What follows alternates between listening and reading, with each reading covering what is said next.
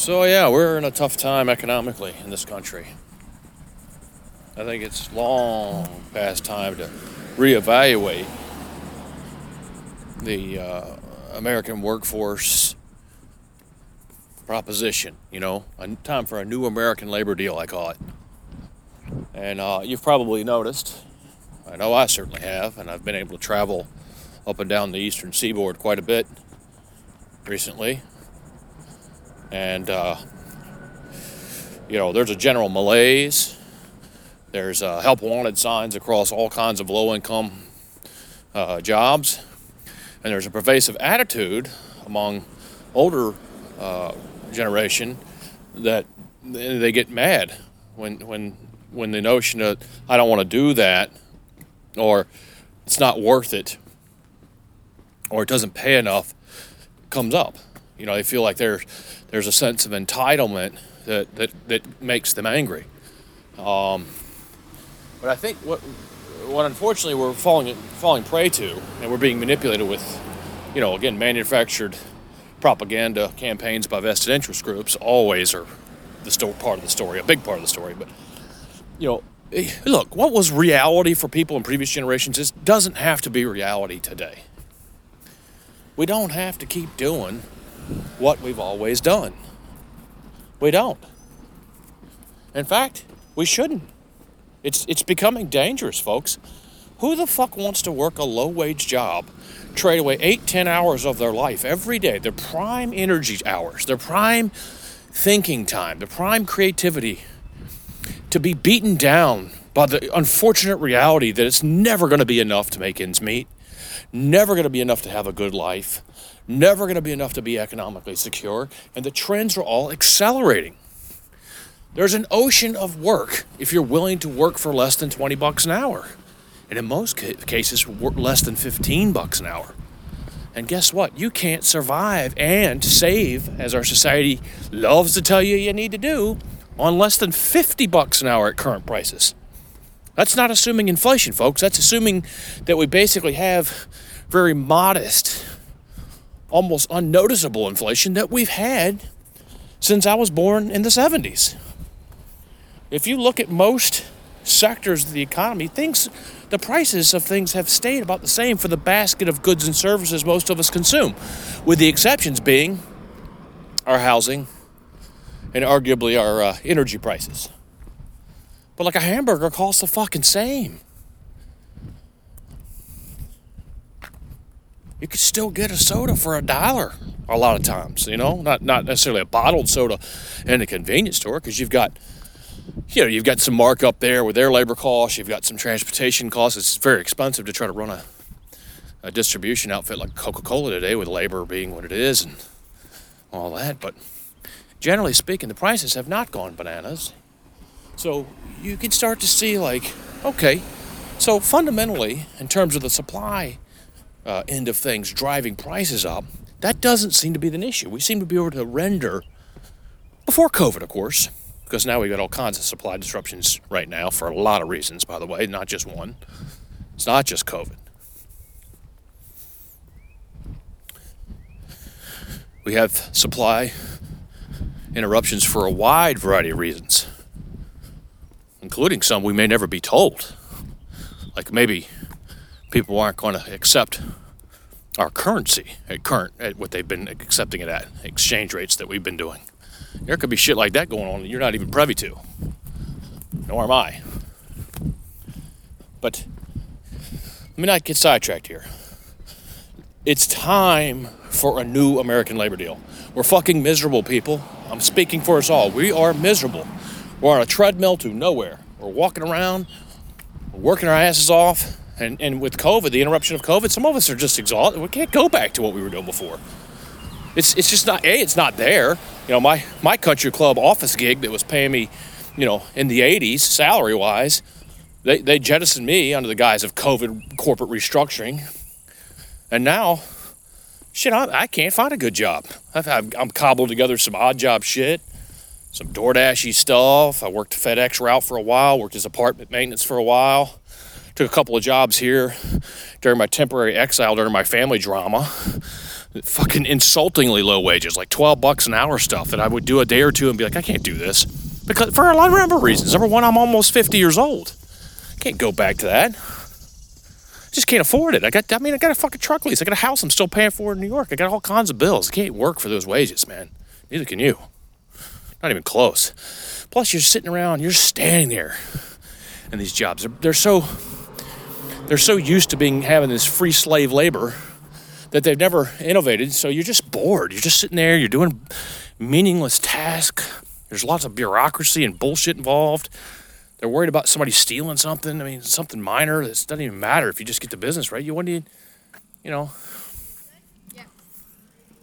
So it's just frustrating. It's frustrating to be a part of it and be caught up in. You know, you don't have a choice. You have to make obscene amounts of money. The economy doesn't want to pay you that. You get to a point age-wise or time-wise or commitment-wise where you can't work two, 3 jobs like you did when you were a youngster. You just can't fucking do it. You can't spare that much bandwidth. So we desperately need a new American labor deal. And we've needed it for quite some time. It's just with COVID, it didn't rear itself up. Now it's reared itself up. Now we have supply disruptions. Now we have what could be called an unofficial strike going on, where people just aren't doing it. They're not taking the shitty paying jobs, or they're not sticking with them. And they're not going the extra mile because why should they? It doesn't get them anywhere. It doesn't even pay for their apartments and their cars. Their cars are falling apart. They're dependent upon friends and family for aid. This is not sustainable. It has not been sustainable. And it won't be sustainable. We've got to do better than this. We've got to do better than this. And the exciting thing is we can. We can do better. There is no such thing as scarcity. It's all artificial. The vested interest groups, the people that are in the businesses that manufacture the goods and services and render the goods and services to market that you currently consume, they all constrain supply and create barriers to entry, or through licensure or any number of bureaucratic mechanisms, prevent the real reality, which is there is no scarcity. You could easily produce the basket of goods and services that constitutes the American middle class lifestyle. You could do that for the entire population of the world, and it doesn't need to cost far beyond what wages are paying in today's market. It's just, that's the economic reality. It can be done. There's no shortage of resources. There's no real shortage of microchips. They've artificially constrained microchips, for example, which have affected everything from like car lots being empty all over this country. Open your fucking eyes, people. Have you driven past a car lot? I have in upstate New York, on my way down here to Florida and all through Florida. Empty. There are no cars. There aren't. They're playing a weird game. We live in a society where you have to have a car. You have to have reliable transports. Can't have something with duct tape, fucking hoses and falling apart tires and shit breaking every time. These things only last so long. Gotta have new cars. Gotta have new housing. Gotta have real estate development to tear down the depressing old shit and backfill it with exciting new stuff. You need this churn. You need a new American labor deal so that the citizenry aren't miserable and depressed and taking it out on themselves and their neighbors and their friends and their family. I propose a 3-hour workday for $100 minimum. 3 hours, focused hustle, and the government and an entrepreneurial class can create a new reality where we have an ocean of new leaders, things that people are well led at companies. People aren't being mired in minutia and poor businesses and poor environments. Instead, we're pushing the envelope. Okay, so instead of lame, ineffective stimulus packages, we can move into a realm where maybe the federal government short-term or some other agency or some other philanthropic group can backfill the difference between what the employers in the labor market is willing to pay now, which is below 15 in most cases an hour, to whatever it needs to be to have 33 and a half would be $100 for 3 hours. Now you may ask, why $100 for 3 hours? Where did you get that number from? Well, at current prices, current prices and the current trade-off of time, I think you could get, with good leadership, again, good leadership needs to be something that's discussed openly in society, something that's taught in our schools, something that's taught and retaught to ourselves through self-learning, which should be the main focus of all education, by the way. Self-learning, being a lifelong learner, caring about learning, caring about perspective. But 3 hours, you could get in and get out. It doesn't become this arduous mountain of hell where you're there, standing, bored, irrelevant, in exchange for less than $100 because of the wages paid. No. You're in, you're out. And if you're willing to do a 6 hour, again, less than the 8, but a 6 hour session, now you're talking like $200. Now you're actually making some money. You can actually, that 200 would be, if you work a 5-day week, you're talking $1,000 a week. If inflation doesn't destroy what that could do, that could start doing a lot in terms of making ends meet and making people a lot fucking less miserable, which should be the goal of our economic policy at this point. Increasing human happiness and economic security so that then we can then increase bandwidth and time for being better humans, more educated and more wise humans, more time with our families, less need to outsource our kids to society and to governmental agencies and institutions and babysitting services. You could do all that yourself in a world where you're not trading away all your fucking time for a few dollars. This is what we have to do. And we have to do this reorientation of the economy, the new American labor deal, with an eco-pragmatic approach. I want to form the eco-pragmatist party, actually, to skim off disenfranchised voters that went into the Trump camp and disenfranchised voters that were supporting people like Bernie Sanders and Andrew Yang.